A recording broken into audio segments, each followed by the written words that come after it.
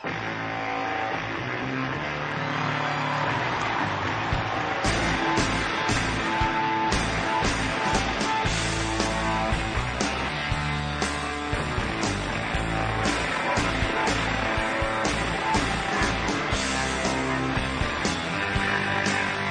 Hello. How are you, sir? I'm good. How are you? I'm very good, thanks. Excellent. Let me adjust my microphone so it's not so I'm not blowing in it every time I say something. So now you're recording this from home. I am recording this from home. But you have a microphone at home now? Well, no, like my little microphone headset. Oh, Etymotics. Yeah, okay. yeah. So it was not Etymotics. What's it called? Plantronics. Yeah. One of those Ix. Yes, it was an Ix. The little microphone arm was almost up my nose. So, and that was. I'm pretty sure that's not sanitary. It's not sanitary. It's not in the 5x5 handbook. Record with it up your nose? Yeah, I don't think so. I think Dan wouldn't like that at all. No, he'd be upset. They don't do it that way in Austin. I don't even know what that means. So what's new? What's going on? Speaking of putting things up your nose, was that something I read on Barfblog about, or did I send it to you? Something about boogers? Yeah, I don't know if you sent it to me, but I read something last week about boogers, about kids eating boogers, and that it exposes them to the environment, the pathogens, and I guess microflora in the environment around them, and it's good for the immune system. Yeah, exactly. Which is intuitively, I mean, it's pretty hard to argue with that. It's a good point. Yes. I have two children that are I think they've bought in. They're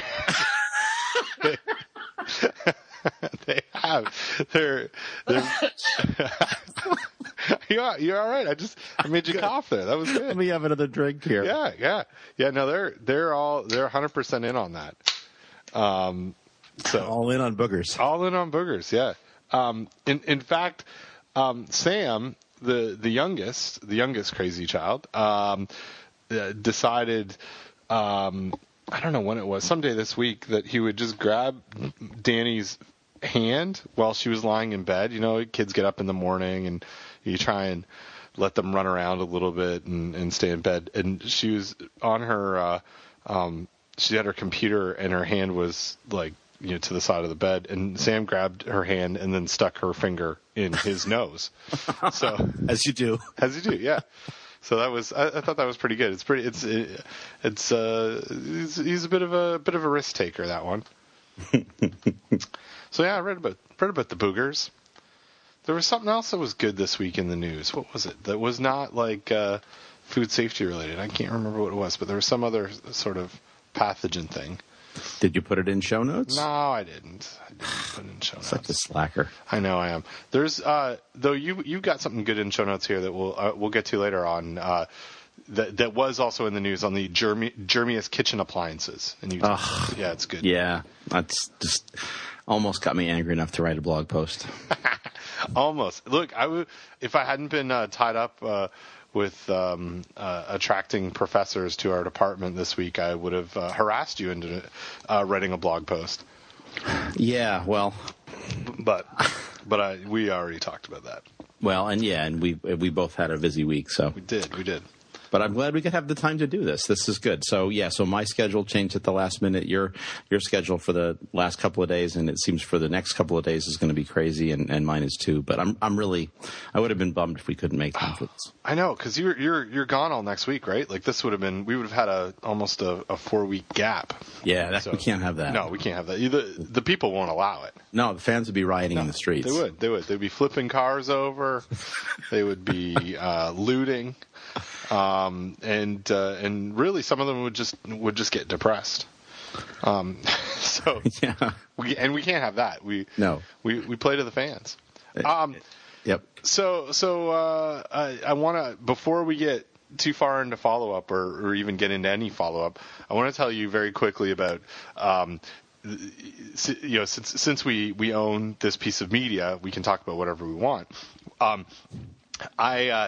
I have watched over the last week a set of hockey games because it is the Stanley Cup playoffs for the National Hockey League. And before you ask, that is the one where you kick the field goals with the large orange ball. I'm pretty sure that's not right. That's true. It's true. You don't. I grew up not far from Canada. And you played hockey when you were a kid. I did, and I watched lots of Canadians play on the Cornell team. Oh, like Ken Dryden. Yeah. Who wrote a really we'll get back to Ken in a second. So the Toronto Maple Leafs, my hometown team, are in the Stanley Cup playoffs for the first time in 9 years. And hopefully by the time our listeners get this, they're still playing, though I'm not optimistic. But I've watched 4 hockey games with emotion. Not just like, oh, this is entertaining, but really with this odd feeling of, man, I don't want to watch. It's making me nervous, and including an overtime game last night. And these first 4 games with emotion are really the first time that's happened in 9 years, and it was very odd. And I missed it, so I wanted to share that with you, that my non-podcast food safety time has been really focused on Toronto Maple Leafs hockey and everything around it. So, and it's been good. Well, that's nice. And actually, another person that I only know through the internet is also very excited about hockey, but for a different reason, I think. And that's in the Fade. Michelle Catalano is very excited that her Islanders are, I think, also something to do with hockey, right? Exactly. Am I right about that? Okay, that's correct. And now, are they? It's not down to the 2 teams, though, right? No. We're at 16 teams. 16. Yeah, I know. It seems ridiculous when you say that. And this is May. Isn't the ice melted by now? No. This is the good time. This is when the ice is great. It doesn't make any sense. Well, it doesn't have to make sense, Don. Okay. It just is. But yeah, Michelle Catalano, I follow her on Twitter and read her. She writes for Forbes, right? Or no, what's the? No, she quit her Forbes job. That's right. But she writes and has another job, which I don't know if anybody knows what her real day job is. It's working in some sort of government agency helping people that apparently are idiots. So yeah, near as I've been able to determine. So that's awesome. That could be multiple guesses at that one. But yeah, I follow her, and she gets up really early and writes, and really loves hockey, and we seem to share very similar musical tastes, and so I'm excited for her also having some emotion. Her team has not made the team for, I think, only 5 years, and my, so I'm sure it's still emotional, but. Yeah, she seems very excited. So I really don't care, but I'm excited that both of you are excited. Well, thank you, appreciate that. Well, let's move into follow up from last time, and we got a couple of cool little tidbits, I guess, that have popped up since our last recording, and one is that one of our friends and colleagues who we know from the food safety world, who happens to be very, very active on LinkedIn, shared when you posted that we had a new episode up.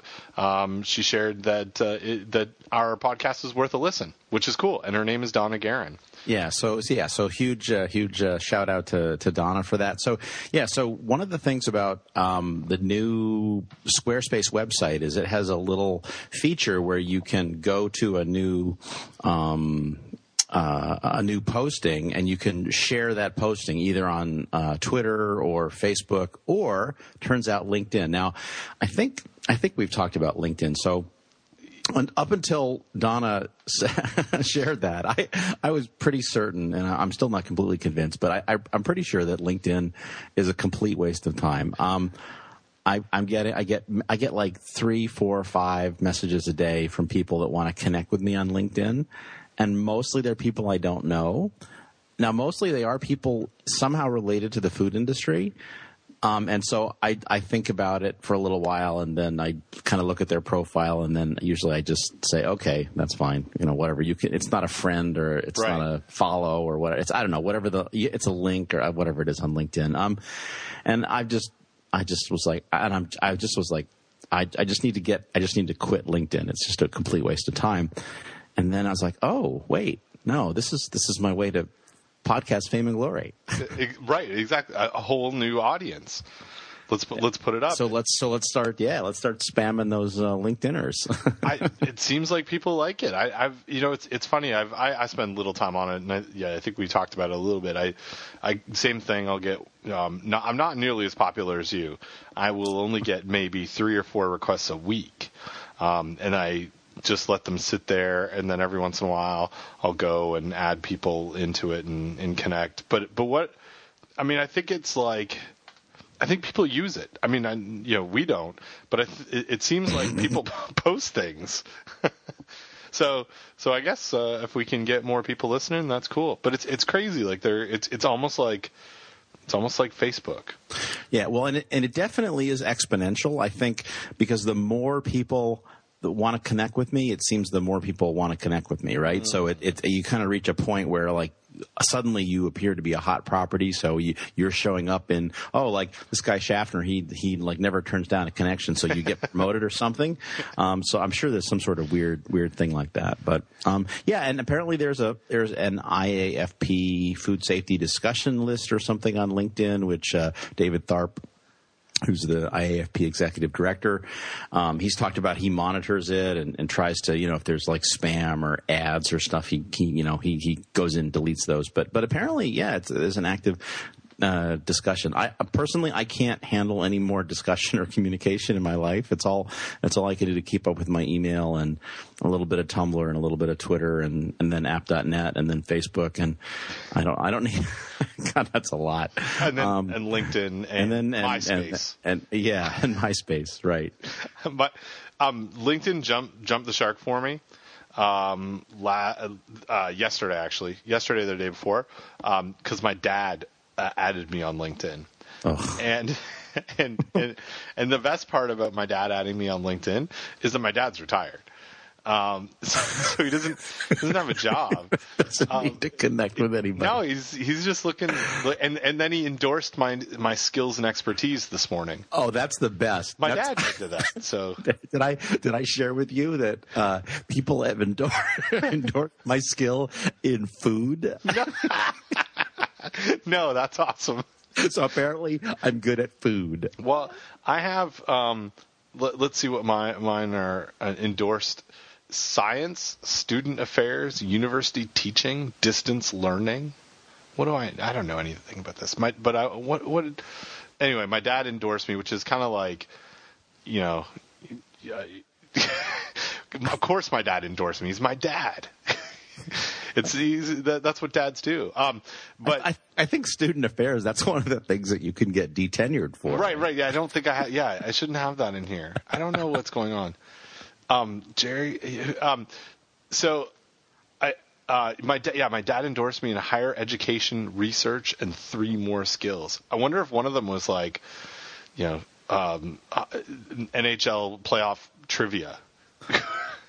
I'm not sure what it is. Anyway, the best part about this for me was that my dad he's retired. He's a elementary school teacher for 32 years. Oh, how about that? I did not realize that. My mom was a kindergarten teacher for her whole career. That's cool. Yeah. That's and so I mean if we go down the people we know in food safety whose parents were teachers, Doug's mom was also a kindergarten teacher for. Oh, that's creepy. Yeah, it's weird.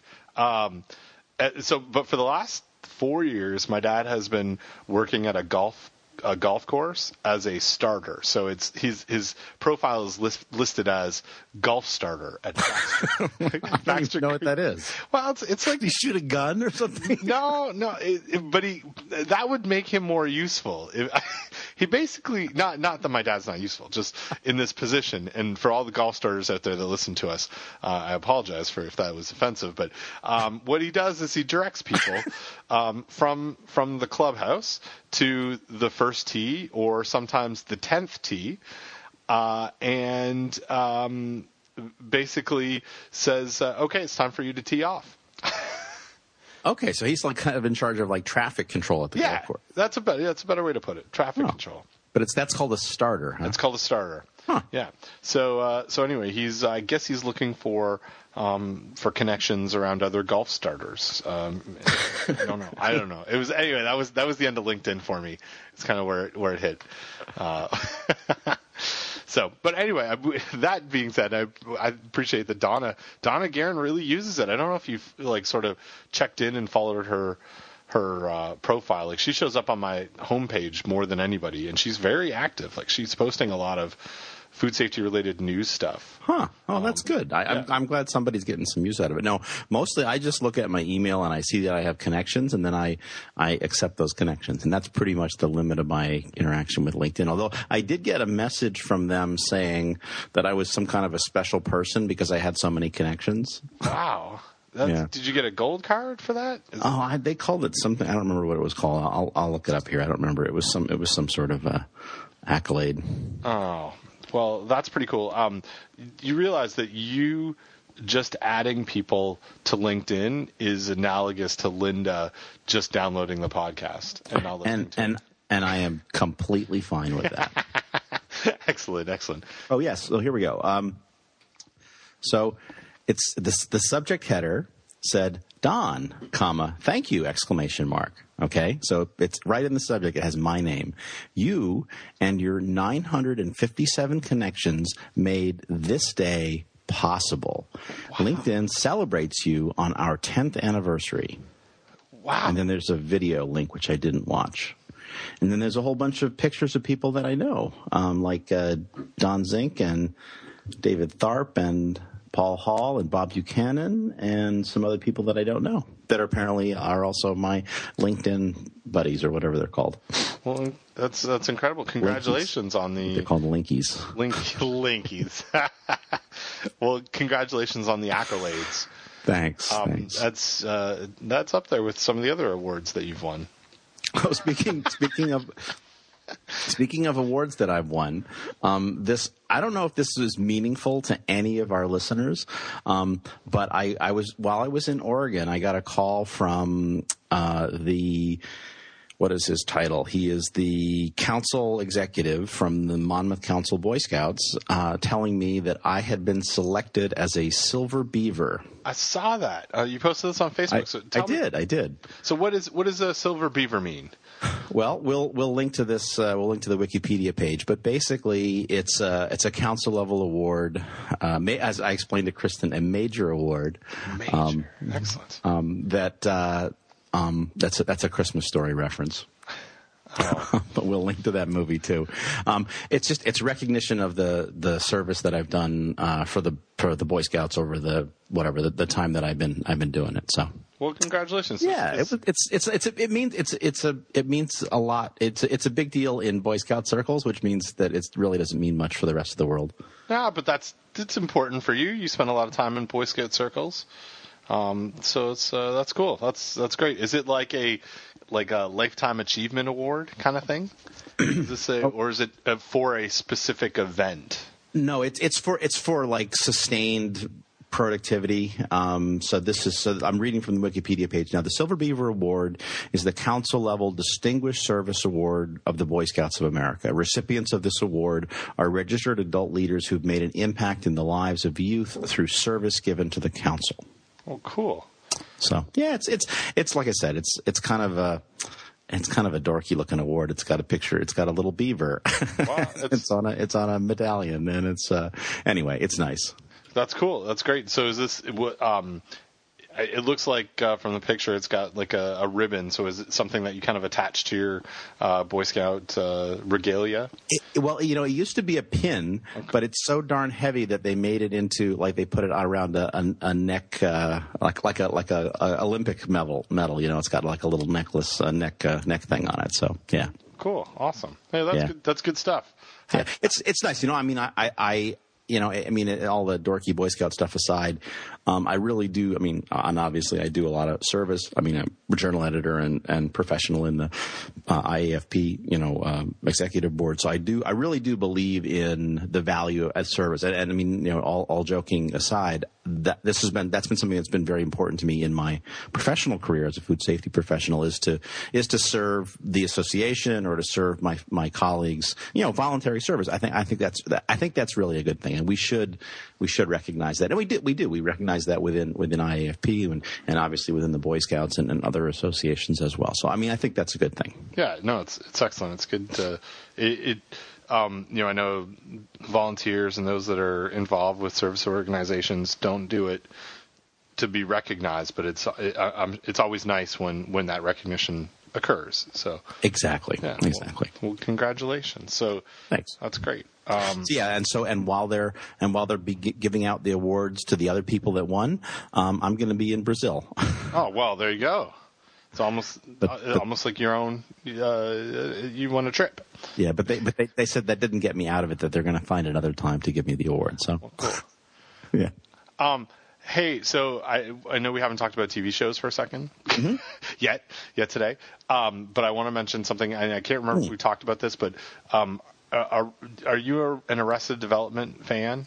I have watched a few episodes over the years, but I would not certainly call myself a fan. So the entire catalog is on Netflix, and Netflix is has bought or commissioned a new season, so it's only going to appear on Netflix, and it starts May 26th, which is very exciting in my household because it's probably one of our top all time favorite shows, and it's one Danny and I are like really. Not bad, but like there's so much always new stuff to watch that we very rarely rewatch things. And but Arrested Development, I have watched that the entire series over. So so it's exciting. If you're looking for something new, check out Arrested Development. Watch the entire thing. I think it's like 40 episodes or something, the whole series, but it's so exciting.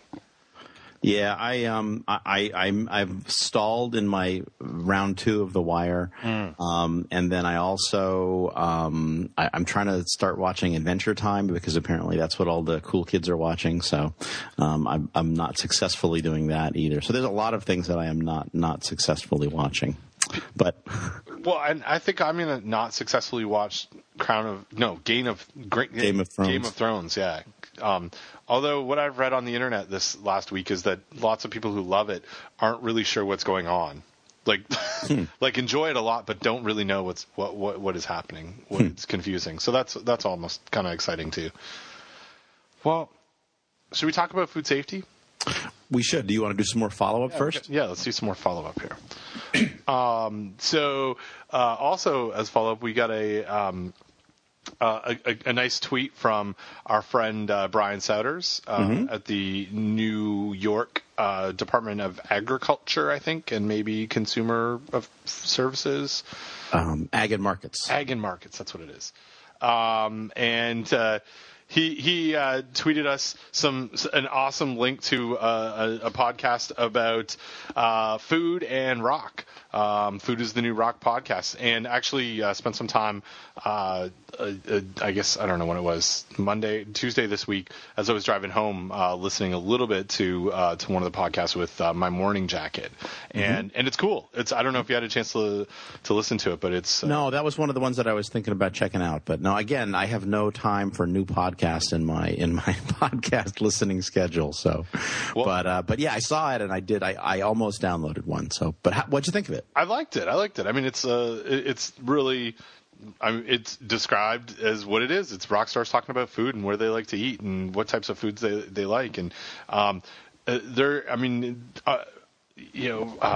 artists seem to be really involved in different food movements. There was a guy, I wrote about this on Barf Blog, and I'll get Andreas the link for the show notes, but a drummer from a punk band, I can't remember if it was Against Me or Rise Against or something, back about 6 or 7 years ago, started the freeganism movement, the dumpster diving, and wrote a book on how to do it, and has some safety stuff in it. So I think that rock and roll and artists and food seem to go hand in hand, because food's, as much as we work in the technical side of food, it is very much an emotional and sometimes very artistic thing. So so it was pretty good. I mean, it wasn't. It was an interesting listen. Yeah, and it's an interesting premise for the show. So they either talk about food with a musician or talk about music with a food person. Right. So I mean, I like the premise. Yeah, and it's kind of like what we do. We talk about music and television with food people. We are yes. Don and Ben are the new rock.com. Good stuff. So you've got something else in follow-up here about Gojo. So let's talk about that. Yeah, well, so this is like, I guess, follow-up, because I think in the last episode, which would hopefully be posting soon, I talked about my visit to Gojo, but one of the things that they mentioned is this University of Iowa computational epidemiology group, and this is, and we may have inadvertently talked about this group before, or advertently talked about this group before, but basically, this is a group of people at the University of Iowa, and which is not far from Ohio, I guess all those states in the Midwest that have 4 letters in their name. I think they're all pretty close to each other. It was the founding fathers did that on purpose. I think so. But they're actually and so they've been working with the Gojo folks, and they've been doing some pretty cool things that are kind of related to some things that we've talked about. So, and again, more work around healthcare type stuff, which is in the wheelhouse of the Gojo folks. But, so some of the stuff they've talked about is, let's see, inferring social networks from electronic medical record system logins, building social networks of healthcare worker and patient interactions, vaccine strategies based on social network analysis, monitoring hand hygiene behavior. Okay, so that's the one that's right straight up our alley. Using a mobile computer platform to record hand hygiene data. So monitoring public perceptions of infection control measures. Again, so looking at getting information out to people around when there's a flu outbreak. So again, just some really interesting. Looks like some really interesting stuff going on in that group. So yeah. Just wanted to mention that. Yeah, that's cool. Until you thrown this link in there, I hadn't come across this group before, but it seems like some of the stuff that they've put out are things that I've seen and we've picked up through Barf Blog, especially on that the last one that you mentioned on the monitoring public perception and infection control measures. That I seem to remember seeing something out of Iowa about that. So it was I can't remember. This talks about H1N1, but I think it had to do with the avian influenza. So yeah, cool stuff. And then we have another podcast fan, and this came in, I think, via email, and I think I CC'd you on the reply, and they didn't say we could say their name, but so their name actually isn't in the show notes, but this is somebody writing into us who says, quote, "As a jack of all trades, rural sanitarian, the podcast fulfills my need for pop culture, nerd humor, and food safety info. If you still have some magnets, please send some my way." So thanks to that person for reaching out and for asking for magnets. I still do have a boatload of magnets, so if anybody would like magnets, please email me or email Ben. I finally did get magnets sent off to Renee. Oh, fantastic. At VPI, or Virginia Tech, as I guess they'd like to now be known. So Renee Boyer's lab, her students have some magnets, which they should have already. And then I'm also going to get some magnets sent off real soon to this first person who requested them by email. Awesome. Well, when we got that message in from the unnamed rural sanitarian. It came at a similar time to when you sent me a link about some stuff about T-shirts, and so it's all in the plans. You will see T-shirts at IAFP, and those who are fans and happen to be at that meeting and would like one, please let me know. But I'm going to rip off a bunch of them. But I actually thought that the tagline that's perfect, and I haven't done it yet. I haven't decided. Is food safety talk, fulfilling your need for pop culture, nerd humor, and food safety info. There you go. I loved it. I thought that was great. Like, that's in that order. That's what we do. That's the pull quote. That's it. Yeah, exactly. That's the pull quote. Above the fold. Hey, so there's one more thing I had in follow-up that I added today, and that was a group that we talked about a lot, and really probably the biggest reason why we even have this podcast. I mean, from my side of things, you probably would have had a podcast with somebody else. But the IAFP Student Professional Development Group put out a newsletter, spring newsletter, last week or a week and a half ago, and they had interviewed all of the past chairs of the Food Safety Professional Development Group and the student group, and so I was one of those, and our good friend Michelle Daniluk was another one, and our other good friend Renee Boyer was another one, and there is a long line of folks, Kelly Keneal at Delaware as well. But you were also they had little blurbs on all the past chairs, but you had a whole one page about you. Well, it wasn't really about me. Well, it was your material. It was good. Yeah. So the current chair of the student PDG, or I think that's who it was, had asked me, would you write? I think they needed something to fill the space. But she said, so you did this talk at the IAFP last year on meeting tips for students and first timers at the annual meeting. You made a webinar. Could you also now write up an article for this newsletter on this topic? And I was like, yeah, I could do that. That would be easy. So I had some fun. I wrote that article, kind of plugged the webinar, but also made the offer to people. I think come up to me and I'll buy you a drink. I forget what I said, but I just tried to basically encourage students to, and I shared some of the key tips from the talk and from the webinar. But yeah, I mean that was just a great opportunity. I was really glad that she asked me to do that. Well, it was good, and you, I mean, I saw you give the talk, and I don't think I actually listened to the webinar. I might have, but you said one really similar thing to what I sort of wanted to get across during the questionnaire that they asked me to fill out, and that was the student professional development group is great, but really where the real, I mean, for me, some of the real work and some of the real key relationships come is participating in the other professional development groups as a student and as a young professional or whatever, whenever people are in their career. And I was, when I saw your comment and then saw mine, it was like, oh, it's so true that it matters getting involved. And it's the commitment is, the time commitment doesn't even feel like a commitment because you get lots back. Like it's not it's not like I'm gonna go to another meeting and listen to a whole bunch of people talk. It's actually very, very rewarding and a good place for discussion. At least in the ones that I've been part of, it's some of my favorite times of the meeting, and in fact why I go in every year early.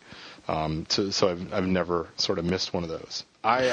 Oh yeah, go ahead, Don. No, I was going to say it's kind of back to the comments about the Silver Beaver and volunteering. I mean, that's the lifeblood of the association, right? The people that get together that really care, that come in a day early, that meet to talk about, well, okay, so what symposia are we going to plan for next year? What can we do that's really cool, and how can it's all. I mean, I hate to say that, don't go to the symposia and don't go to the technical sessions, but standing in the hallway and talking to people and networking is just such an important part of this meeting and other meetings. I mean, by all means, go and get educated and do all that good science stuff. But so much of it is like talking to people and meeting new people. I mean, that's the most exciting thing. Is if I see somebody that I know talking to somebody that I don't know, it's like, oh wow, I can go meet a new person. Well, yeah, and that was, I mean, the point of the story that I shared with them in the newsletter was exactly that. The first time I went there as a student, I didn't do any of that, and in fact, that's what I wrote. I was like, I probably wasted my first meeting. I presented a technical session, went to presentations, but I didn't go meet anybody or really talk to anyone until very much at the end of the meeting. I went to social events where I could gather free drinks, but I really just gathered those free drinks. Oh, my seminal memory of you is not in gathering free drinks, but in giving out free drinks. I still remember that while you were a student, there was the student mixer that you were in charge of, and you literally had hundreds of drink tickets in your pockets, and you were just giving them out to people that you wanted to have free drinks. Yep. It seemed like a really bad idea to give me that type of responsibility. Well, it depends on your point of view. True. I think that I do have to say though, after that they changed the rule. They did, and it was absolutely. There is a new rule named after me. That the students are no longer allowed to hand out the drink tickets. No, I liken that a little bit to when I was in high school. I was the student council president, but of course in Canada we call it the prime minister. And for whatever reason, when we had dances, underage drinking and teen drinking and drinking before dances were, I think is a universal situation. And I was like the first line of defense. Like I was okay, you go out there and check to make sure that people aren't coming in drunk. And of course I'm not going to say anything. So people are coming in and I'm just like, okay, look in my eyes. Okay, you're too drunk. You need to go home. Or, okay, come on in. Yep, everything is good. So there are certain pieces of responsibility that maybe I end up with that I probably should never, I may not be making the decisions that those who put me in that position wish I would make. But you're telling me that you actually executed that responsibility as a responsible person and did send home drunk people. I did mainly because I didn't want them to get. I guess that's true. I guess the peer policing was maybe what the point was, as opposed to having a teacher and then them having to deal with if they couldn't send them home with a warning. Culpable deniability. Right. As a peer. Okay, well, that's a good point. Yeah, but there is definitely a large portion of people that I knew had been drinking that I still let in. So as long as they weren't drinking too much. No, exactly. Anyway, so. Well, let's move on. Oh, wait. We can't go on without doing bug trivia. We have to do bug trivia. Doodaloo, bug trivia. That's good. I was going to ask you to do that, and I was going to imagine that you actually wouldn't be able to do it the same, but I think you did it exactly the same. I'm set. We don't even need to drop an audio there. There's nothing. I'll just do it the same way every time. Well, I think given that we started with boogers, the only possible bug left to do in terms of bug trivia would be Staph aureus. It's clear. That's where we need to go.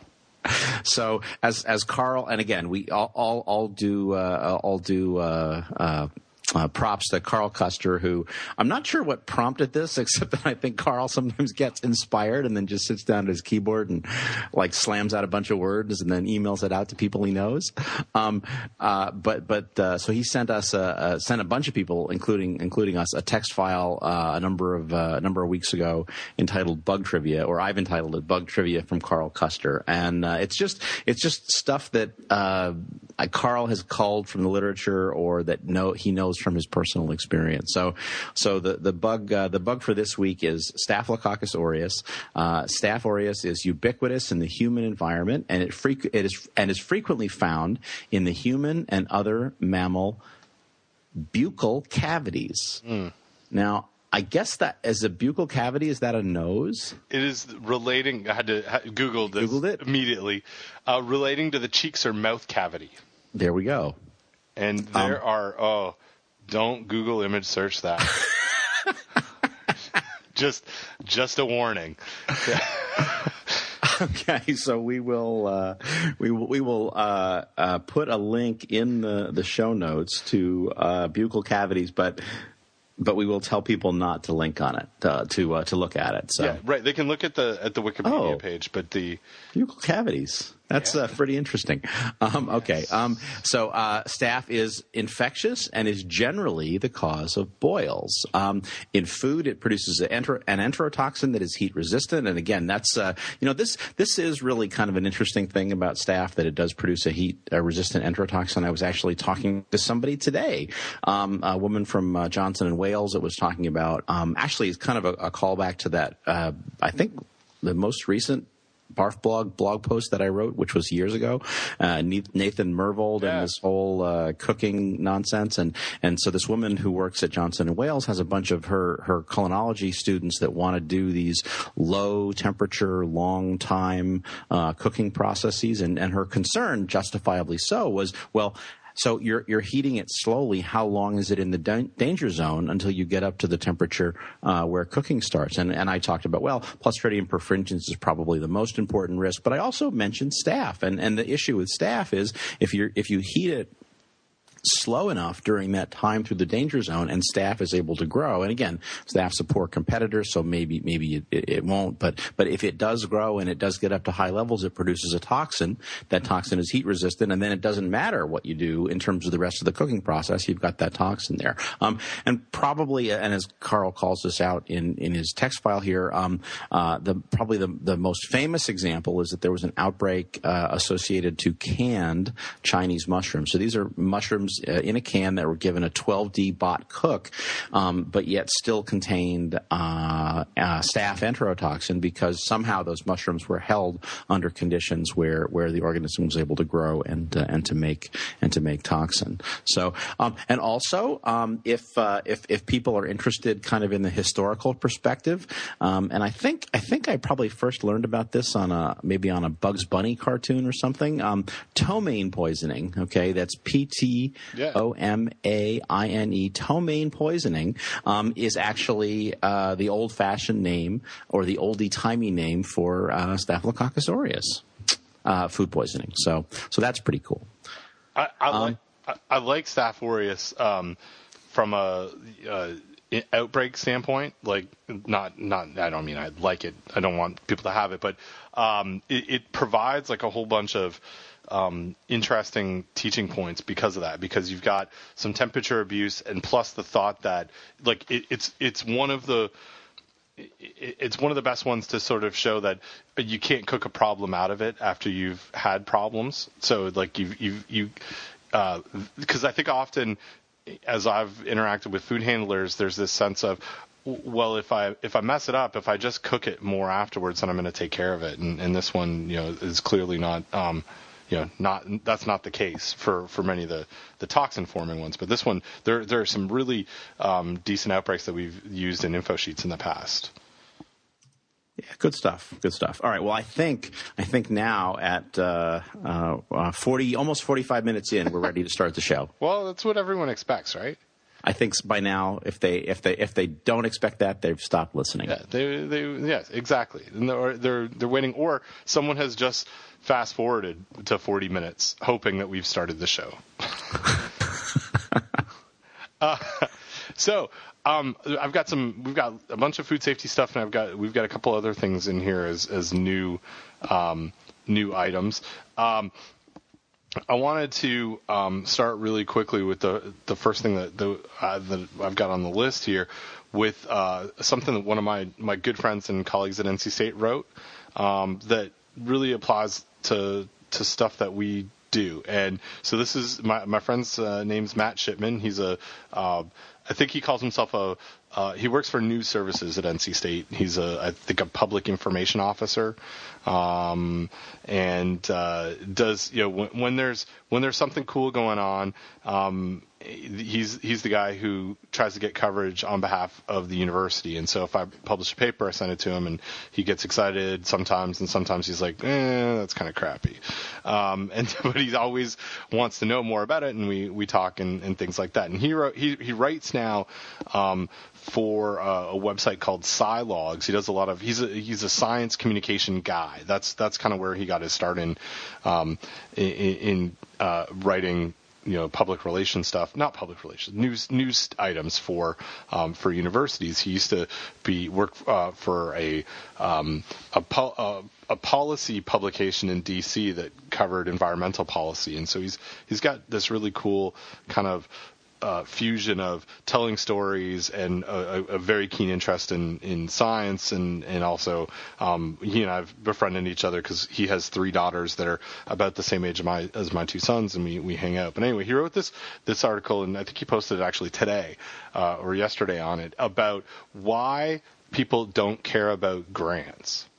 And writing about grants, and he kind of it's kind of an interesting thing. I mean, you've been the recipient of grants a lot more than I have. I've had a couple, and people at the university get really sort of excited about it. And I think what he wrote about was it makes his job kind of tough because he likes writing about research, and he likes writing about new developments, and grants are like a promise of a new development is coming, and it's hard. His point here was, if someone gave me a bunch of money, would you get interested? Probably not. That's because when one person gets money, it's not inherently interesting to anyone else. But when it comes in the form of a research grant, there's a lot of pressure within an organization to write about it. And so he talked about in his article why why he doesn't think it's interesting, and he was on a panel and asked some other sort of high-ranking public information officers from some of the larger medical institutions about when they get excited about grants, and they said $25 million, $50 million, not $80,000 from a local funder or whatever it is. But then he goes on to talk about how every once in a while, like kind of says it's not very interesting, but sometimes it generates other connections and collaborations because researchers or extension folks or whoever, people like us, we're sort of looking for keywords that pop up in the news. And so if I saw that someone at Cornell, who I didn't know, got a grant on food safety and social media, well, I may reach out to that person. I didn't know about it. I'm not waiting until the end of the cycle where this information's published. I may be able to tap into their expertise and do some collaboration with some other funds that I might have. So I thought it was a really kind of cool article, and I've never really thought about it. And in fact, have spent relatively little time thinking about what the pressures are on someone like someone in his position. But it was kind of cool. Yeah, and that's actually quite it's quite interesting. I never really thought about it before, but I mean, it's impressive to talk, to look back on your career and say, oh, I've got so many $1 million worth of grants in my career, but yeah, to me, the payoff is what comes out of the grant, right? What are the publications? What are the activities that the grant enabled you to do that you wouldn't have been able to do otherwise? But yeah, that's very interesting. He seems like, I mean, that seems like he would be a really interesting guy to hang out with, because I mean, he's got kind of this job that's sort of the same as the jobs that we do, but I mean, in that he works at a university and he deals with science and he writes, but also very, very different than the jobs that we do. So I mean, this is a neat article. Yeah, it was cool. He's a great guy. He's the guy who I've mentioned a couple of times about the Science Online conference that happens in Raleigh every year, and he's instrumental in organizing that with a couple other folks who are bloggers for Scientific American and PLOS One. So yeah, he's really in tune with where science communication is, and I learn as much from him on some of the extension message stuff that I do, just talking. And he's like a foodie too. The guy cooks like crazy. So he was, I don't know if we linked to this, but back at Thanksgiving, but he and I did a set of videos on preparing turkey, just hanging out in the kitchen. We threw up on YouTube last year, and so he's a fun dude and knows his food, so that's cool. Cool.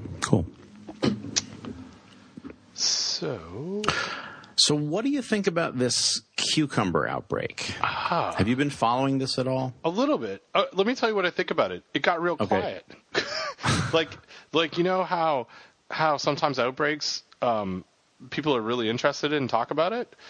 This one has not been well covered. It's not, and I don't know if this has to do with the news cycle, and it came out at a time when all the craziness was going on in Boston, and that was kind of just dominating the news cycle, and rightfully so from a whole bunch of standpoint or a whole bunch of different angles. But so the outbreak that you're talking about, it has been linked to. It's Salmonella St. Paul, and it's linked to cucumbers that came from greenhouses, one greenhouse or one set of greenhouses in Mexico. And I guess it's been surprising on how quiet it's been. Yeah, and it's Salmonella St. Paul. Now, have you heard any word? Is that the same Salmonella St. Paul that caused the outbreak that was first linked or first thought to be associated with tomatoes, and then later on was found to be associated with peppers? I have not heard that, and I'm sure that there's someone at PulseNet that would know that answer. By now that they've been able to sort of match those up in the database. But our good friend Michelle Daniluk actually mentioned that in an email or a text or something, that this, to her, she believes it's the same geographical area. Right. So it wouldn't be surprising if it was the same outbreak strain. But yeah, no, I haven't heard anything on that. Yeah, and it made me think about cucumbers in general and why we maybe haven't had more outbreaks linked to cucumbers. And again, I know that total plate count is not necessarily a reliable indicator for the prevalence or the presence of pathogens. But we test, over the years, we have tested a lot of cucumbers in the dining halls at Rutgers University. And I can tell you that one of the foods that has amongst the highest total plate counts, lettuce, all the fresh produce is up there, but cucumbers is definitely up there too. So you'll find high total plate counts on cucumbers and on peppers, actually, red and green bell peppers, sweet peppers, as much as you'll find it on lettuce or tomatoes. And again, we know lettuce and tomatoes have really been linked to a lot of outbreaks. Peppers not so much, and cucumbers, near as I can tell, not at all. So to me, the question was more like, well, not why are we having an outbreak with cucumbers, but more why have we not had other outbreaks with cucumbers?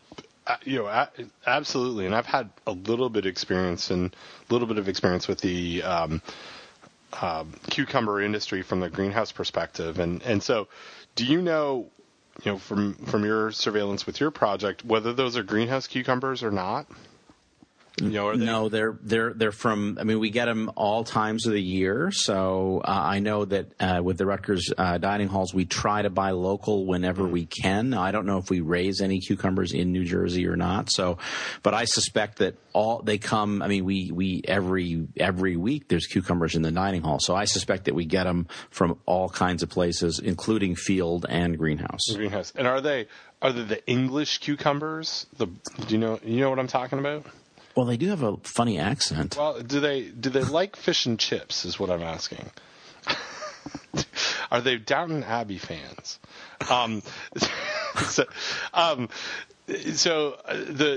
In greenhouse production, so I did my master's work in working with greenhouse vegetable growers in Ontario, and they produce actually most of the English cucumbers we get here in North Carolina are from all throughout the year are from Ontario.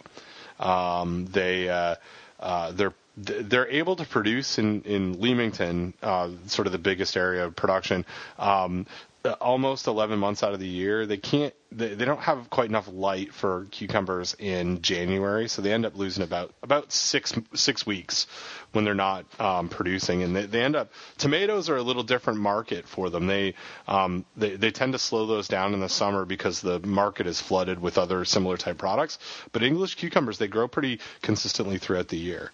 On it. And we, I did some surveillance. We published a couple of papers in JFP back in, I don't know, like 02 and 03, with some micro surveillance data and found similar stuff. I mean, at that point we were looking at total coliform and, as a poor indicator of anything, but that's kind of what we were, we looked for generic E. coli, total coliform, and salmonella on tomatoes and cucumbers, and did find, if I remember correctly, we would find total coliform counts very commonly on cucumbers, and a few different incidents popped up while I was there where we kind of would find we pulled some generic E. coli off of stuff and no pathogens, never actually ever found a salmonella positive, but a couple of spots had reported using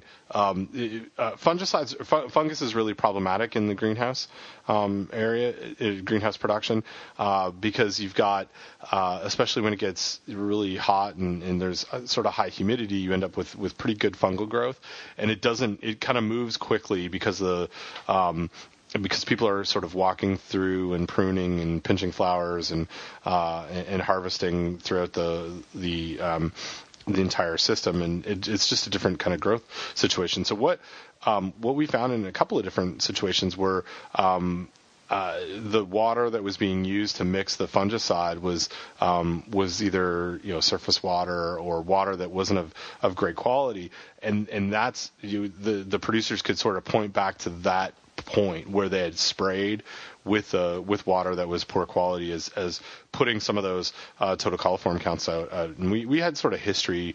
We would visit each of the greenhouses sometimes quarterly. So you could see even with sort of the small amount of samples we were taking, like differences over time. So I wonder, being that this is a greenhouse situation, I wonder what whether if water is a factor here, which would be my guess, whether fungicide water or some sort of pesticide mixed water would have been would potentially be the source.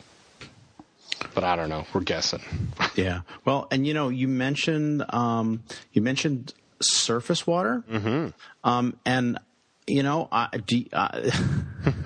have you heard?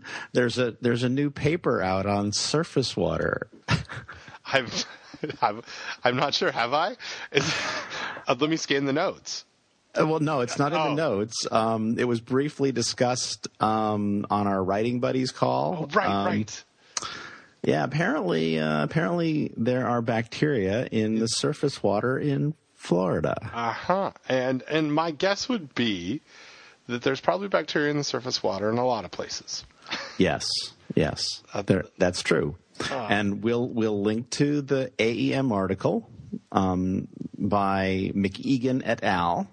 We know her, don't we? We know her. We do. We know a few of the other authors as well. In fact, I know all of the other authors. I don't know if you ever met Gabriel, my graduate student. I don't think I did. So, he's a nice man. He's going to Kenya. He's going back to Kenya. Oh, cool. But then he's got to come back because he doesn't have his PhD yet. But he's got some. Speaking of other things we can't talk about, he's got some business to take care of in Kenya. Oh, okay. So we'll leave it at that. Okay.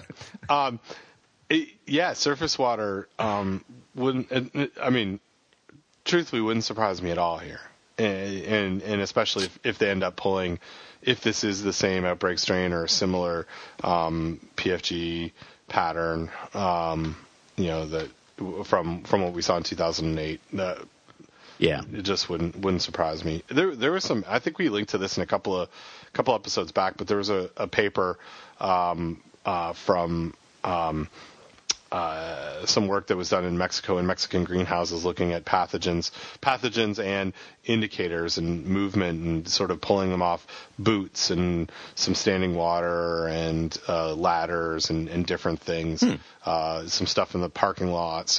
I guess actually the first thing I tweeted when this came out, I was sitting on my couch. Danny was out or something. I was watching hockey probably.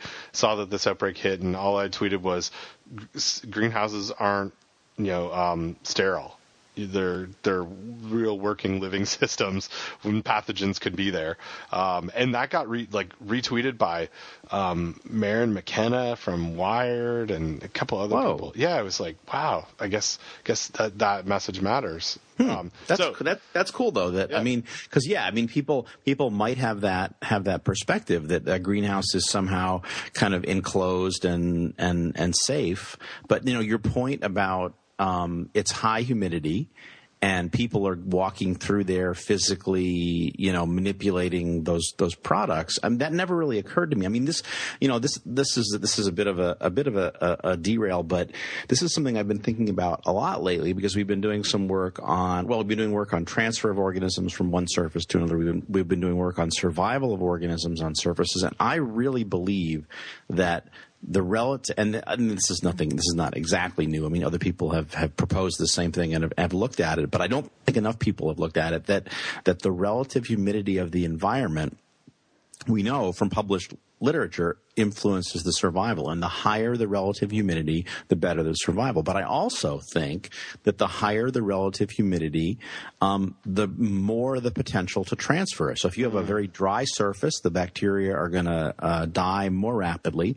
If you have a very dry surface, I think you're going to get less transfer from one surface to another. So in a greenhouse, which has a high relative humidity, you're going to have fungal problems, as you said, but that may also indicate microbiological, bacterial problems, and it also may facilitate movement of that microorganism. And so, what you're suggesting is that high humidity provides some moisture droplets that become a matrix that you can transfer with. Is that kind of what you're getting at?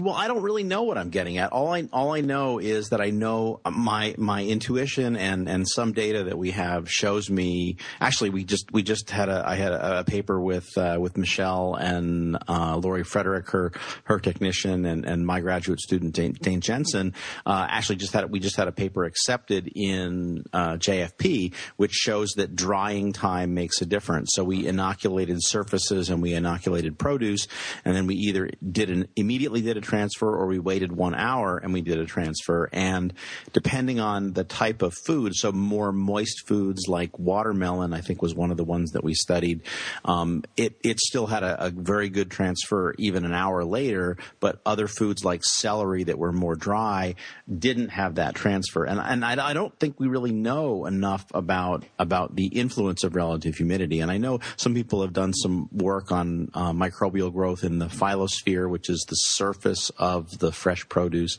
And I know that moisture really does seem to play a key role there. But again, and this is more me talking to me, so that I know this is something important that we need to be sure to look at some point down the road, that really is important, both in survival of the organism and transfer. And I'm really not sure mechanistically what's going on there, but this is something that I want to go on record here on May 9th, 2013, that I think it's important. Cool. Well, it seems like it might be.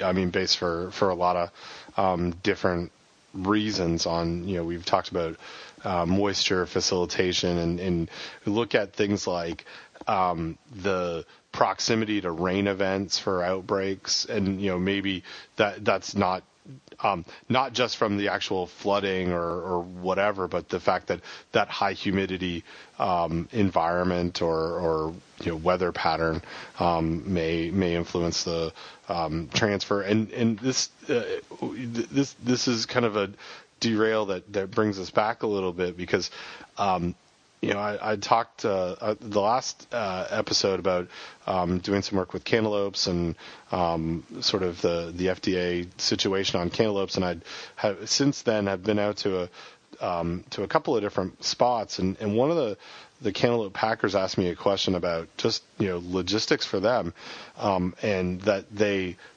Their situation is that they typically pick cantaloupes in the morning and pack them in the afternoon.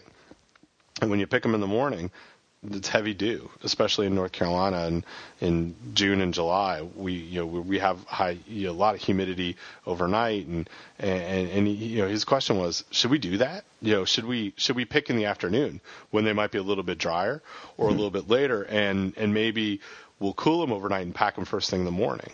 And I was like, man, I don't know. I don't know what that means. But based on when you started talking about it, I was like, that's the same kind of question. Yeah, that would be a real interesting thing to do. I mean, to do like some paired controls from the same field, where you did one and then you did the other. I mean, if it, you could say, well, how much does it influence total counts, for example? Mm-hmm. Yeah, I don't know. That seems like a really interesting project. It's funny, like how some of this stuff could really it could be as simple as that for a risk reduction. Yep. Not risk elimination, but it could just be like, let's just switch up the order on how you do this. Huh. All right. Well, I'm going on record now too. May 9th, 5 minutes after dawn said.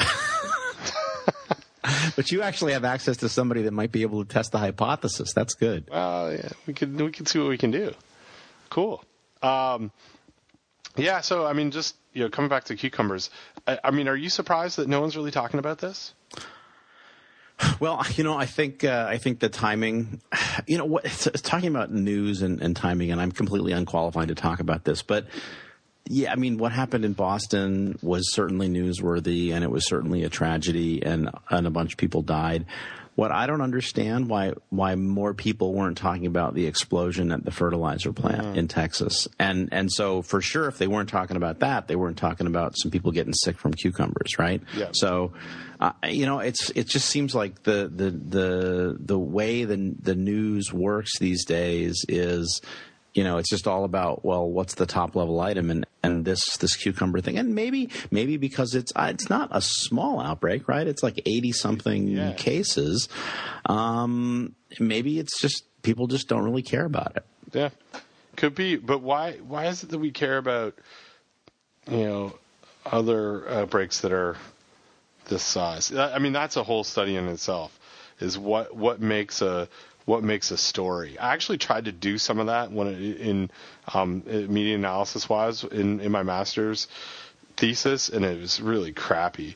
What I kind of put together, and actually I presented at IAFP one year, maybe the second year that I ever went, on what I saw in media and what I thought made a story, and I never ended up publishing it because I don't think it was very good, but I think that's still a really valid question. Like from a risk management standpoint. If I could know what the factors are that go into making a story, a food safety story, making it big, I may be able to be better prepared on how to manage that story. And at the same time, if I'm in an industry or in a situation where there's all these external factors that are more likely to make this a big story, then maybe I'm going to invest more time into making sure that I don't have an outbreak. I think it's it's a really interesting question that there will be some smart people that come along and do that work, but it's no one's really done a good job at that either. But this one, I mean, truthfully, this one surprised me because it's fresh produce, and there had just been a whole bunch of coverage not a month before on the new CDC numbers on 46% of outbreaks being linked to fresh produce, and here's the first really big one that we've had since then, and it's an imported product, and it's on something that is not been linked to, it's kind of surprising. We hadn't had salmonella linked to cucumbers before, and seriously, like nothing, like zero. no one called. No one wanted to talk about this. There was no coverage beyond a couple of AP stories and the CDC's own material. So I don't know. I can't guess at it. Yeah, well, and I mean, there must be people out there. I mean, I think some of the stuff that Peter Sandman has written about, with, risk plus outrage. I mean, there are, I'm sure there are journalists that, that could tell you, quote, does the story have legs, right? Are there things in generically in a news story that keep it in the news? But, and you could probably try to apply some of that to food. But I think I think there is a heavily, a timing issue that basically comes in and like stomps all over any correlations that you might see, right? So it's not only what are the attributes of the story, but what are the other stories in the media at the time, and are there some of those that are just going to drown out all of the other content? I mean, people that have bad news to release, know that, well, you release it on Friday afternoon, right? Because then that's the end of the news cycle, and then you have a whole weekend for everybody to go off and do their own thing, and the news is pretty quiet. So, I mean, I think that there's probably, you'd have to have a way to sort of factor that out, right? When you did your analysis. It's like in the newsroom. Is there blood? Did they die? That leads. There's a snake. Did they catch the snake? I gotta get back. I enjoyed that show so much. I gotta get back and get into the next season. I owe our good friend Michael Batts some of those episodes. So he has asked, and I have not yet thrown them into Dropbox, and I'm going to do so. So just so he can see them in a non-illegal sort of way. A non-legal sort of way? Non-illegal sort of way. In a very legal way. I'll share them with him. Right.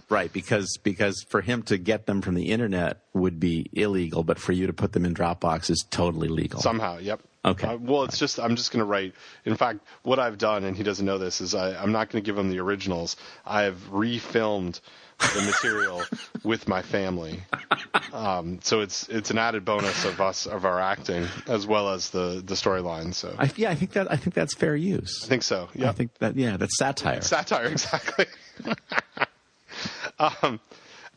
Speaking of satire, nice segue. Yeah, not bad, eh? You want to talk about the Jeremiah's Kitchen items? Oh God, I so want to talk about this. What's happened to NSF here? Like, is it another? I don't know. I'm just getting grumpy or something. But this one surprised me of where it came from. Yeah, I was really pissed off about this, and let me get the story loaded. So we'll link to this in the show notes for sure. So the headline on the NSF website, and for those that might be a little bit confused, NSF does not stand for National Science Foundation, which is a funding agency in the United States that funds science. NSF stands for NSF, which used to stand for National Sanitation Foundation. Excuse me. Apologies. More throat clearing on the podcast. That's what we need. Thank you. You're welcome. The headline reads, "Preventing Germs on Kitchen Items." And then it goes on to say, of course, because you lead with your credentials, NSF International has a long history of working to help ensure safe design and cleaning of equipment or appliances used in food preparation. And then blah, blah, blah. NSF's home product certification program began in 2012, addressing kitchen appliances and tools designed for home use. So there is a wonderful woman that works at Ecolab, whose name I forget, who she's great. So I met her because she worked with Katie Swanson while Katie was there, but and we've talked about various sanitation stuff before, and she's just absolutely a pistol. And get her started on talking about NSF standards and how they're just complete BS. I mean, so NSF, and again, if anybody from NSF is listening, I apologize. Sponsor the podcast, and buy us off, and we won't talk crap about you. We'll bring you on. We'll have you as a guest, and we can talk about this. Exactly, but I mean, it's anyway. Their standards. Their standards are, and again, I'm not qualified to talk about it, but Anna, I believe her name is qualified, and she says basically the standards are designed. I think this is almost an exact quote, and if it's not, then I don't know who Anna is. I've never heard of Ecolab, but something like the standards are designed to be passed, right? So it's a relatively low bar, I guess, is probably the charitable way to say it. So in 2013, the NSF International Germ Study. Okay. This international germ study focused on an analysis of 14 everyday kitchen items. It focused on the analysis of 14 everyday kitchen items for the presence of 4 different types of microorganisms. Is that even a correct sentence? No, it's not. Anyway. It's not. So the 4 different types of organisms are E. coli, Salmonella, Listeria, and mold and yeast. Yep. So those are the 4. I'm pretty sure that's 5, Yep. but we will give them the benefit of the doubt, and we'll say that they did a count on a yeast and mold agar, and that gives them 4, right? Yep. The study found that many of these common kitchen appliances and tools regularly used to prepare food do indeed harbor pathogens that can cause foodborne illness. Don, which of those 4 types of microorganisms are pathogens? Well, I'm pretty sure. A couple of them, maybe. Well, yes, one for sure. Well, one for sure, right? One for sure. Salmonella is pretty much all pathogenic. Yeah. Well, I don't, maybe not, but anyway, but generally pathogenic. Listeria might or might not be, but it's only a high dose pathogen, or you need high doses to cause illness. And E. coli is an indicator, and it could be pathogenic. But I mean, it just makes me so angry. So I felt like writing a Barf blog post about this entitled something like doing actual research is really hard, right? Like, so what do I have to do research? Well, number one, I have to find the money. Number two, because I'm a busy person, I have to find some other poor schlub to actually do the work. Number three, I have to write that up or get the poor schlub, i.e. graduate student, to write that up and then turn it into something presentable. Then I have to submit it to a journal where it gets reviewed by my peers who may decide that it's not acceptable. And then I have to respond to those peer reviews and make those changes and pay the page charges and then get the damn thing published, right? That's a long, involved process. It takes a long time, and it ensures a fairly high-quality product. Near as I can tell... Wait. No. This... Oh, go ahead. I was just going to say, or you could do it the satire way. Yes, exactly. Near as I can tell, this webpage is the study. Yep. That's what I see. So where's the data? Oh no, there's data here, Don. Germs that were found included Salmonella and Listeria. Okay. Oh, I guess that's not data. Well, that's kind of data. Kind of, I guess. It was found. They were found. How many germs? That's not here. Yeah, I mean, what methods did you use? How many kitchens did you survey? Yep. I mean, it just boggles the mind. And mostly it's not about what they found. Mostly it's about these helpful messages. Yes. Like, avoid cross-contamination by separating raw, unwashed produce. Unplug the blender and remove the blender jar from the base. Completely disassemble the jar, removing the blade and gasket at the bottom.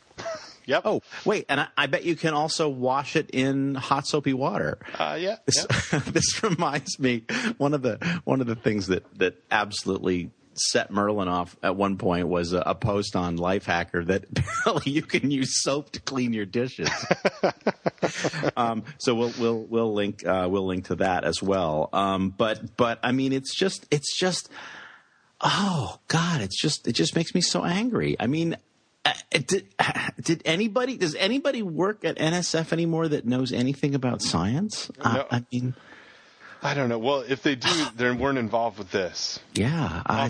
My favorite, though, really is number 4, can opener. Mm-hmm. Again, sort of introducing. It makes me guess. It's almost like it's like a little puzzle. Like, we're given little tidbits here. And this one says, well, many volunteers recognize that can openers could harbor germs.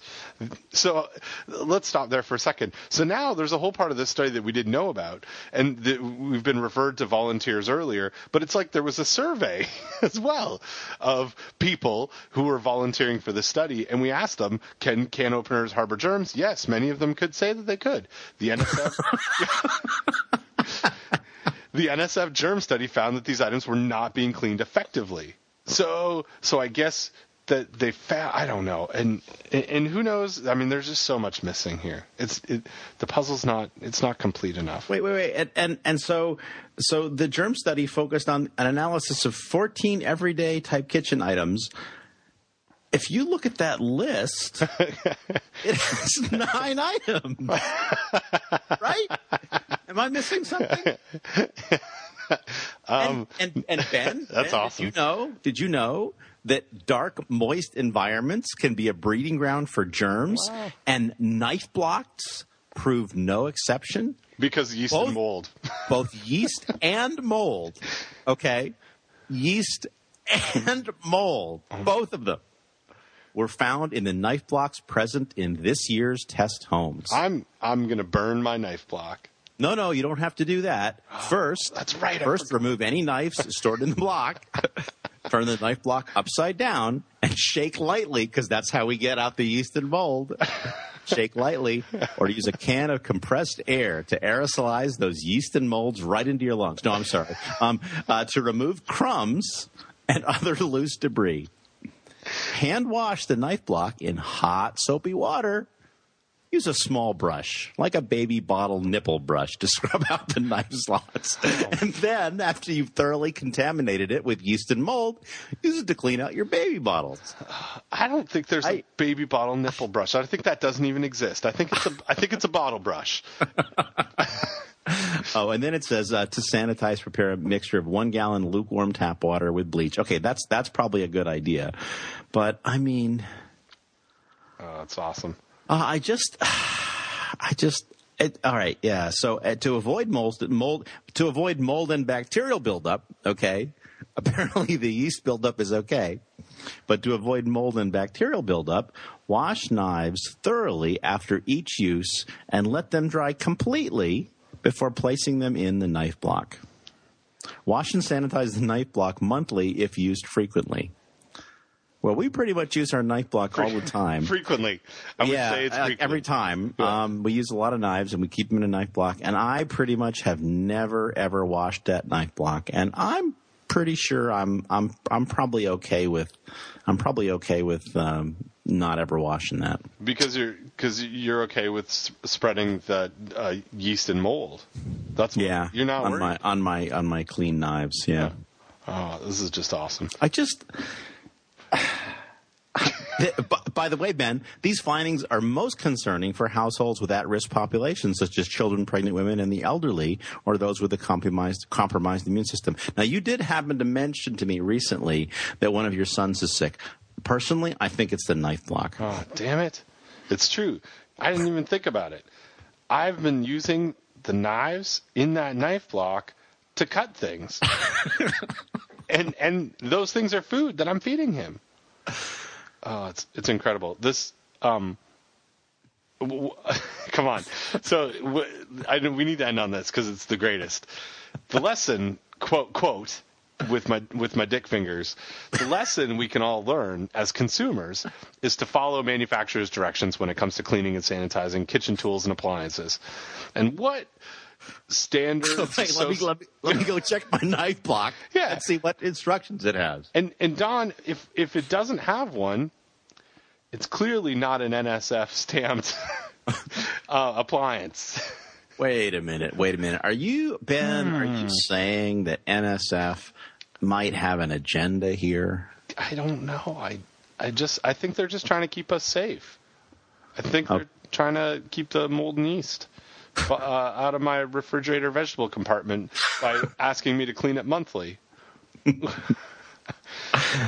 Yeah, we clean it on a regular basis because it usually has crap stuck to it. Yeah. And it starts to smell. That's when we know it's time to clean the fridge, when it starts to smell. You know what? They suggest that you might want to use a warm water mixed with baking soda solution to control that. So that's kind of a nice tidbit here. I find soap works really well for cleaning stuff. Oh, that would work. Yeah. So we will use this as an excuse to link to Merlin's excellent post on 43 folders. So if you Google Lifehacker soap and dishes and Merlin Man, it links to this. It's entitled "Make Believe Help." This is perfect, right? The post is entitled "Make Believe Help: Old Butchers and Figuring Out Who You Are for Now." And again, he does, and it's a wonderful video link that he has there, which is well worth watching.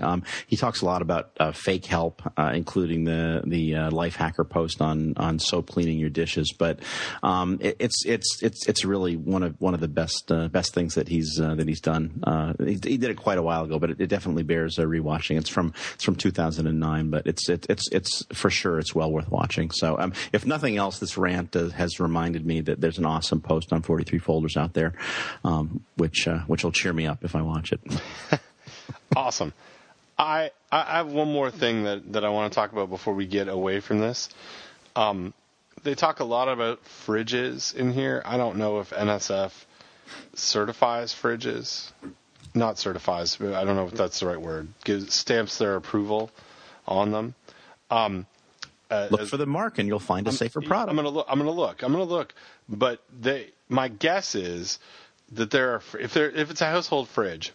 So here's my last thing.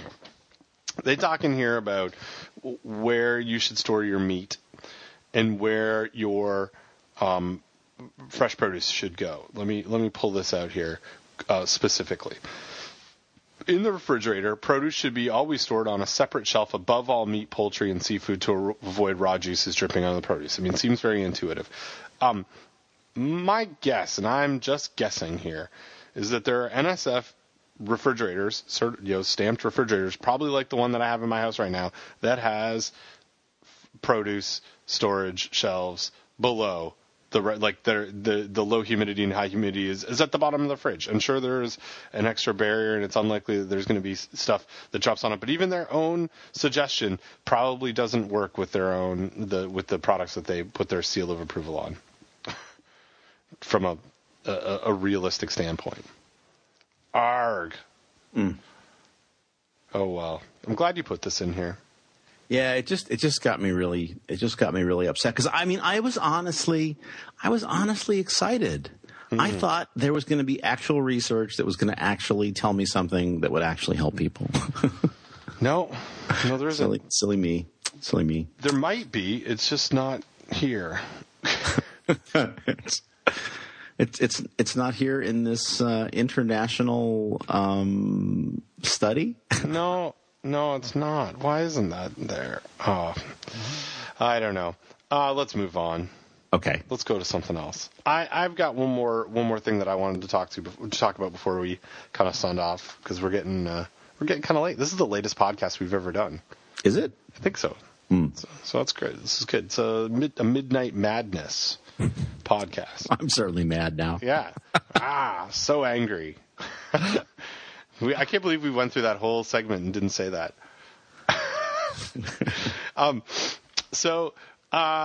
Another great sort of study that has, I guess, similar. I had some similar concerns about was something that came out of Consumer Reports. The good folks at Consumer Reports last week and a half ago. Mm-hmm. Did you see this? Consumer Reports looking at ground turkey and prevalence of bacteria in ground turkey. Yeah, and in fact, I think I want to say I thought I put this in the show notes as well, because it was actually those two things together that were really pissing me off. So, but I'm glad that you linked to it as well. Yeah. So here's the situation. Also, it was Germ Week, I think, on Discovery Channel, because this was Consumer Reports talked about germ count in their coverage, and here's as a I've talked about this before. I actually kind of like this kind of stuff.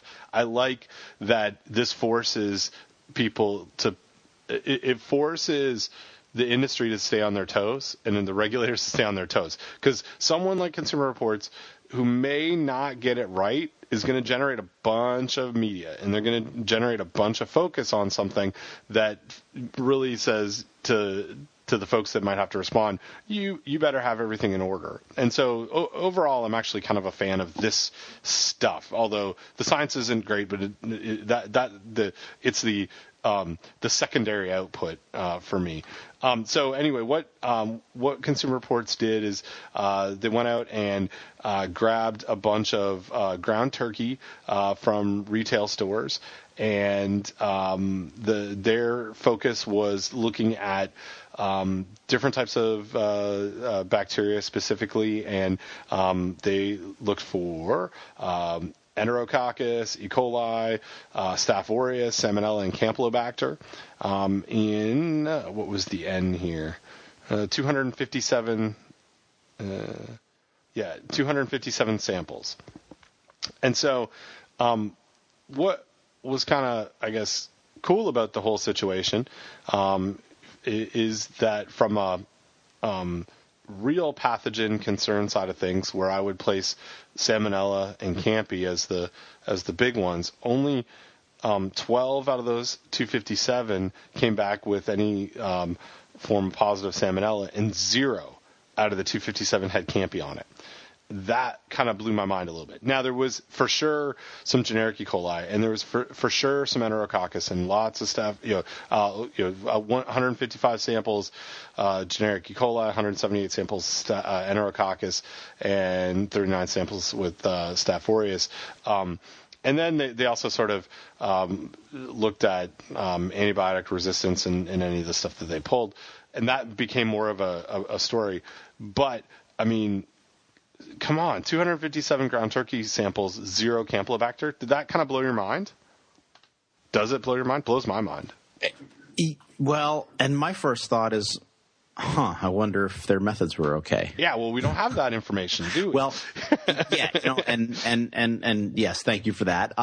So I did actually look at, I looked at this one first, and the reason why, I mean, I kind of saw it. I think it might have been linked to on Barf Blogger and Bites. But then I got an email from Marge Perry, and Marge is a food reporter, and we'll link to her blog. She has a really nice blog called A Sweet and Savory Life. And it's mostly it's a foodie blog, and so the front page right now is on quinoa with kale and sun-dried tomato, whether or not you're gluten free. So I mean, she doesn't always write about food safety, but we've kind of become internet friends, and she often emails me for food safety advice, and she emailed me about this Consumer Reports study, and her thing is this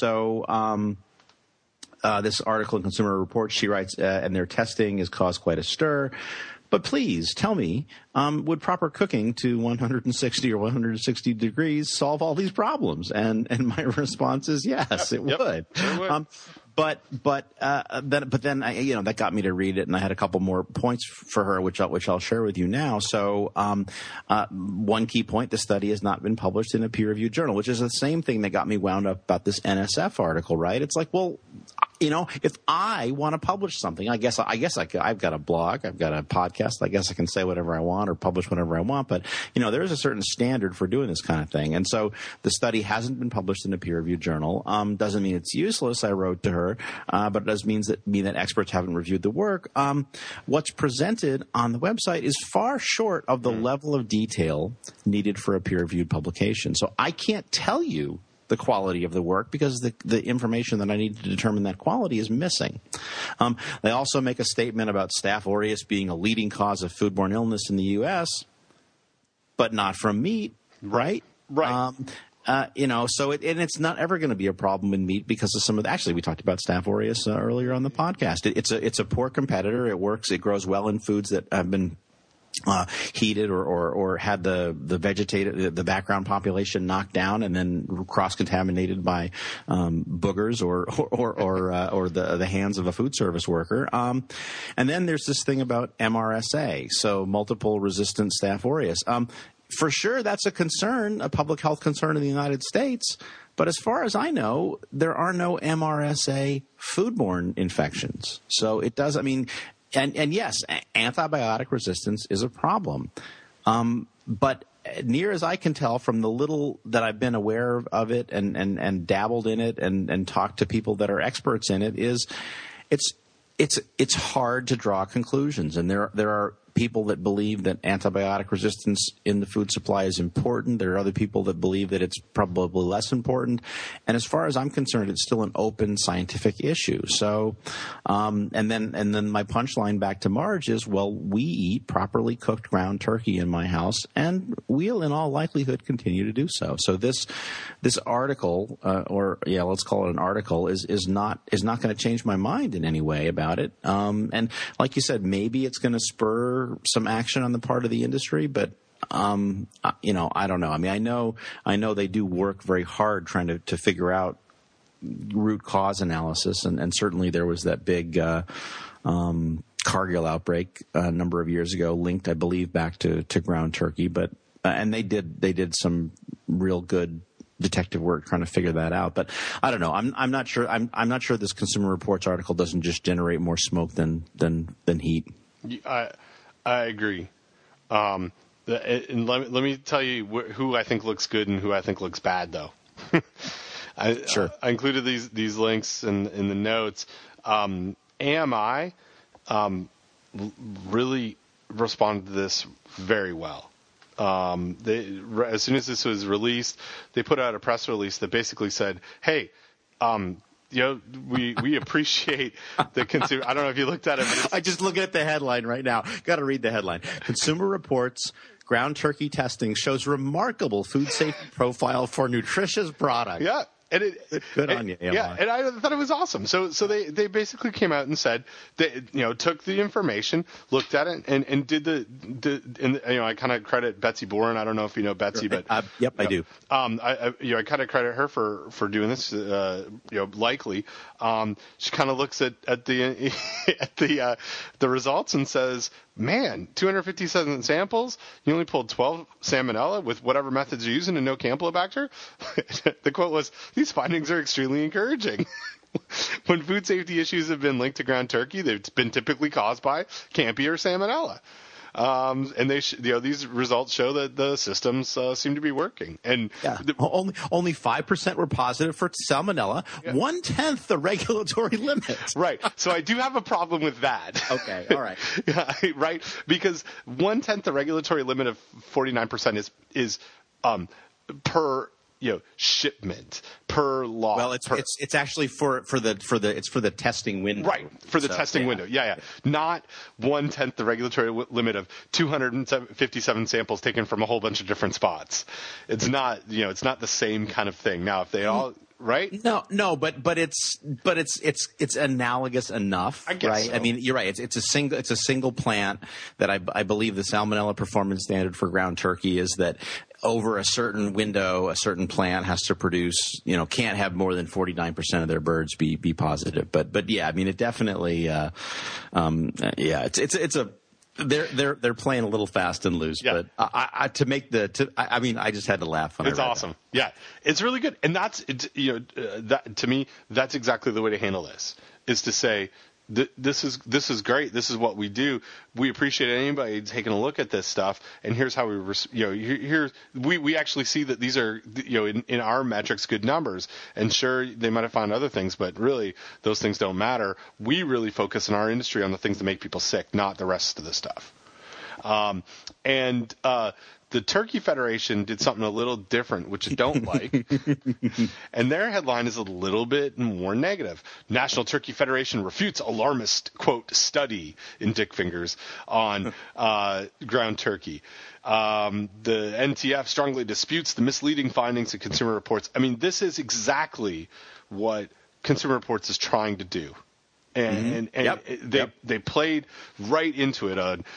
Consumer Reports protects consumers. The industry turns around and says you've got it all wrong and you don't understand. Where AMI did it's a change. It's kind of a breath of fresh air to say, you know what? Thanks a lot, and we don't think they're so bad.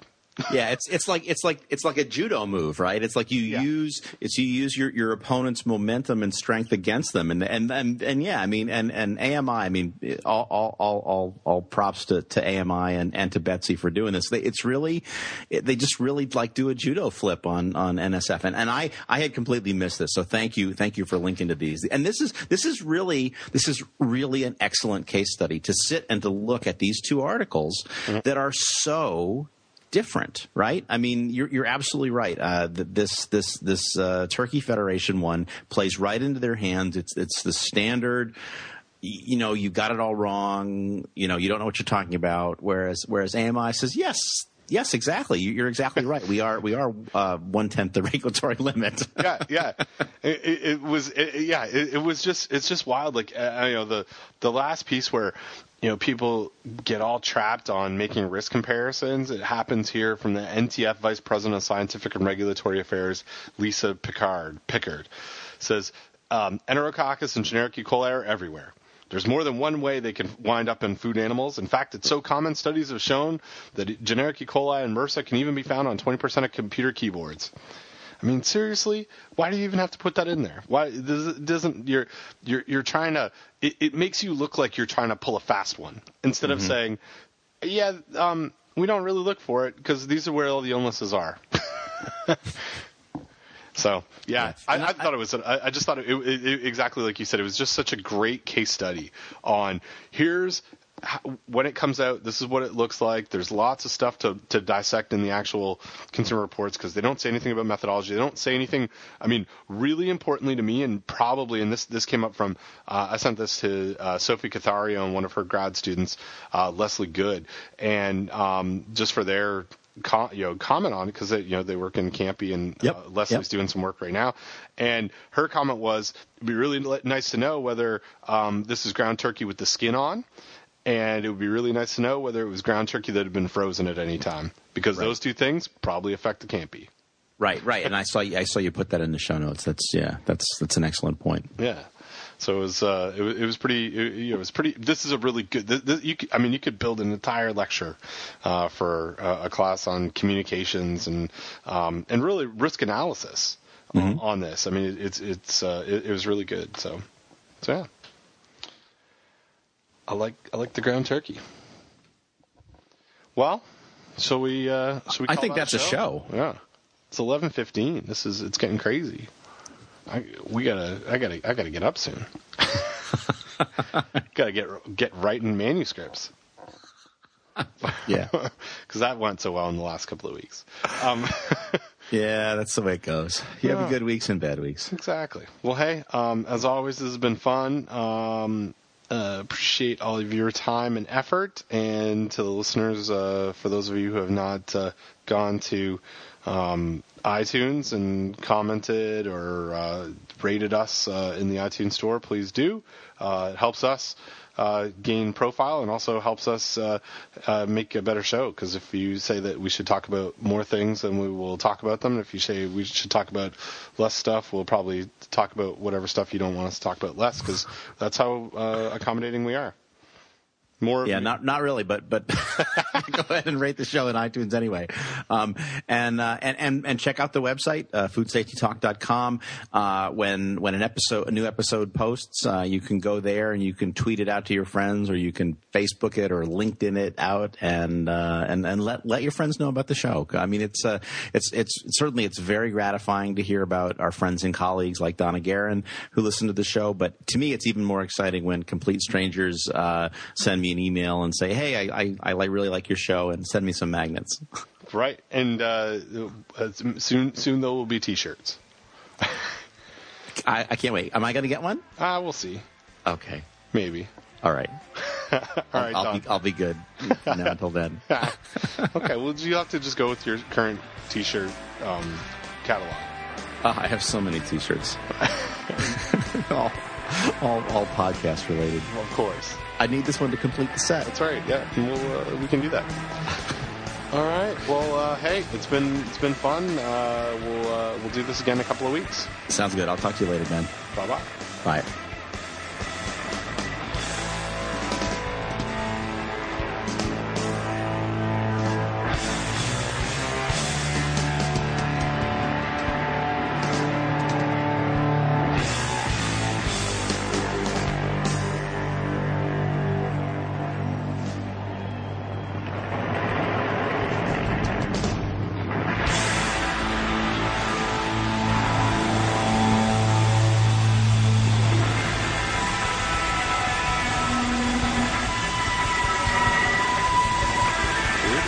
stuff. Yeah, that was good. Yeah, it was fun. Yeah, I'm glad we did this because I mean, so much of this stuff. If we had left it another week or 2 weeks, there would have been 5 other things that would have popped in, and we wouldn't have talked about it. It's good. We almost need to do this every day. I thought you were going to say every week. No, I'm jumped to daily show. Just a quick half-hour daily show, live.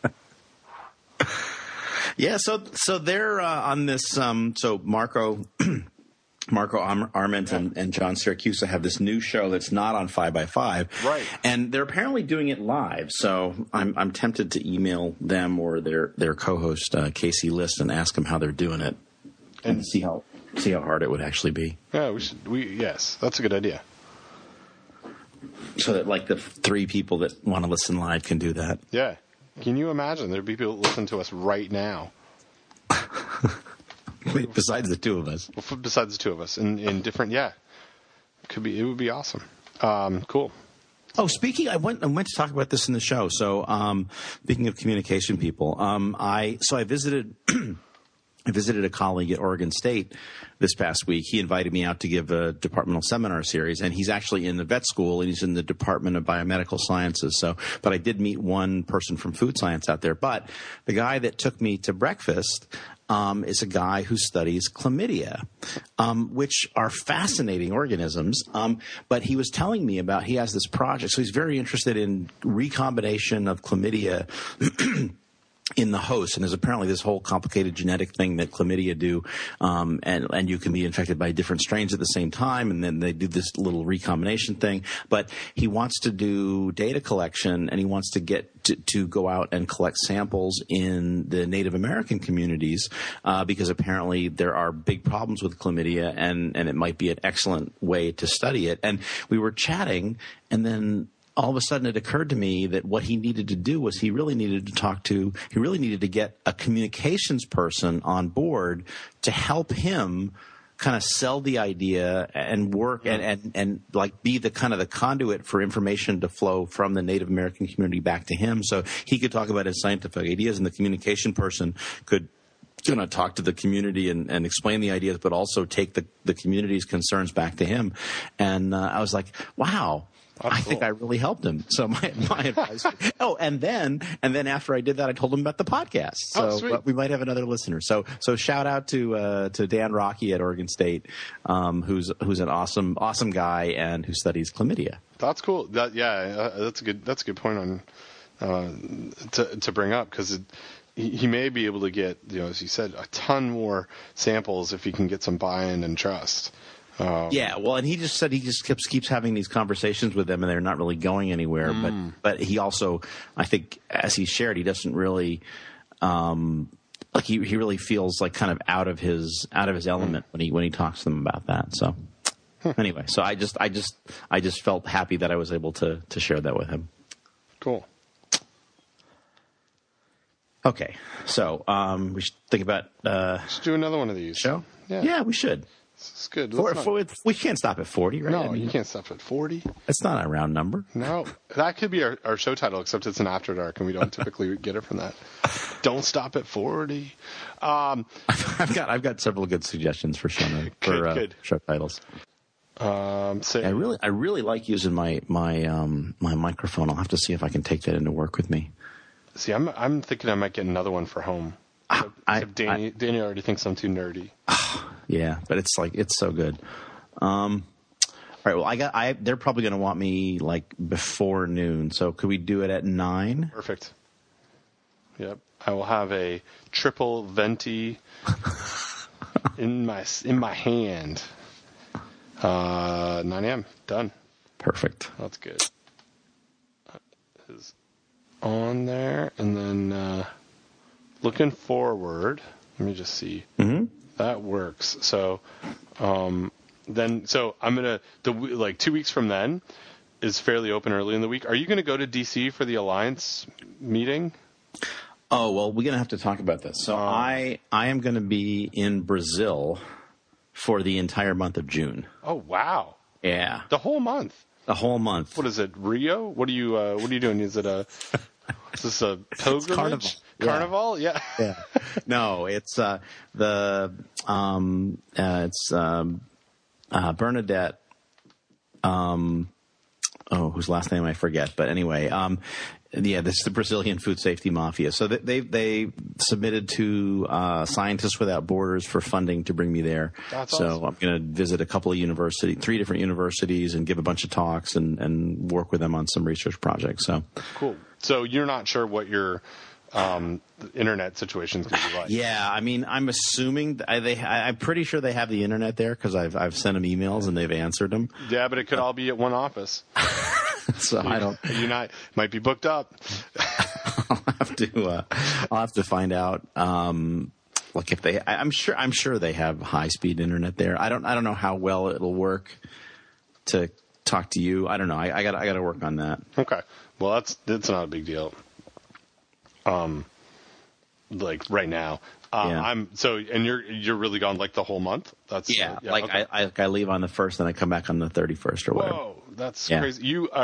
You're gone so long. You added an extra day in June. That's right. Exactly. Okay.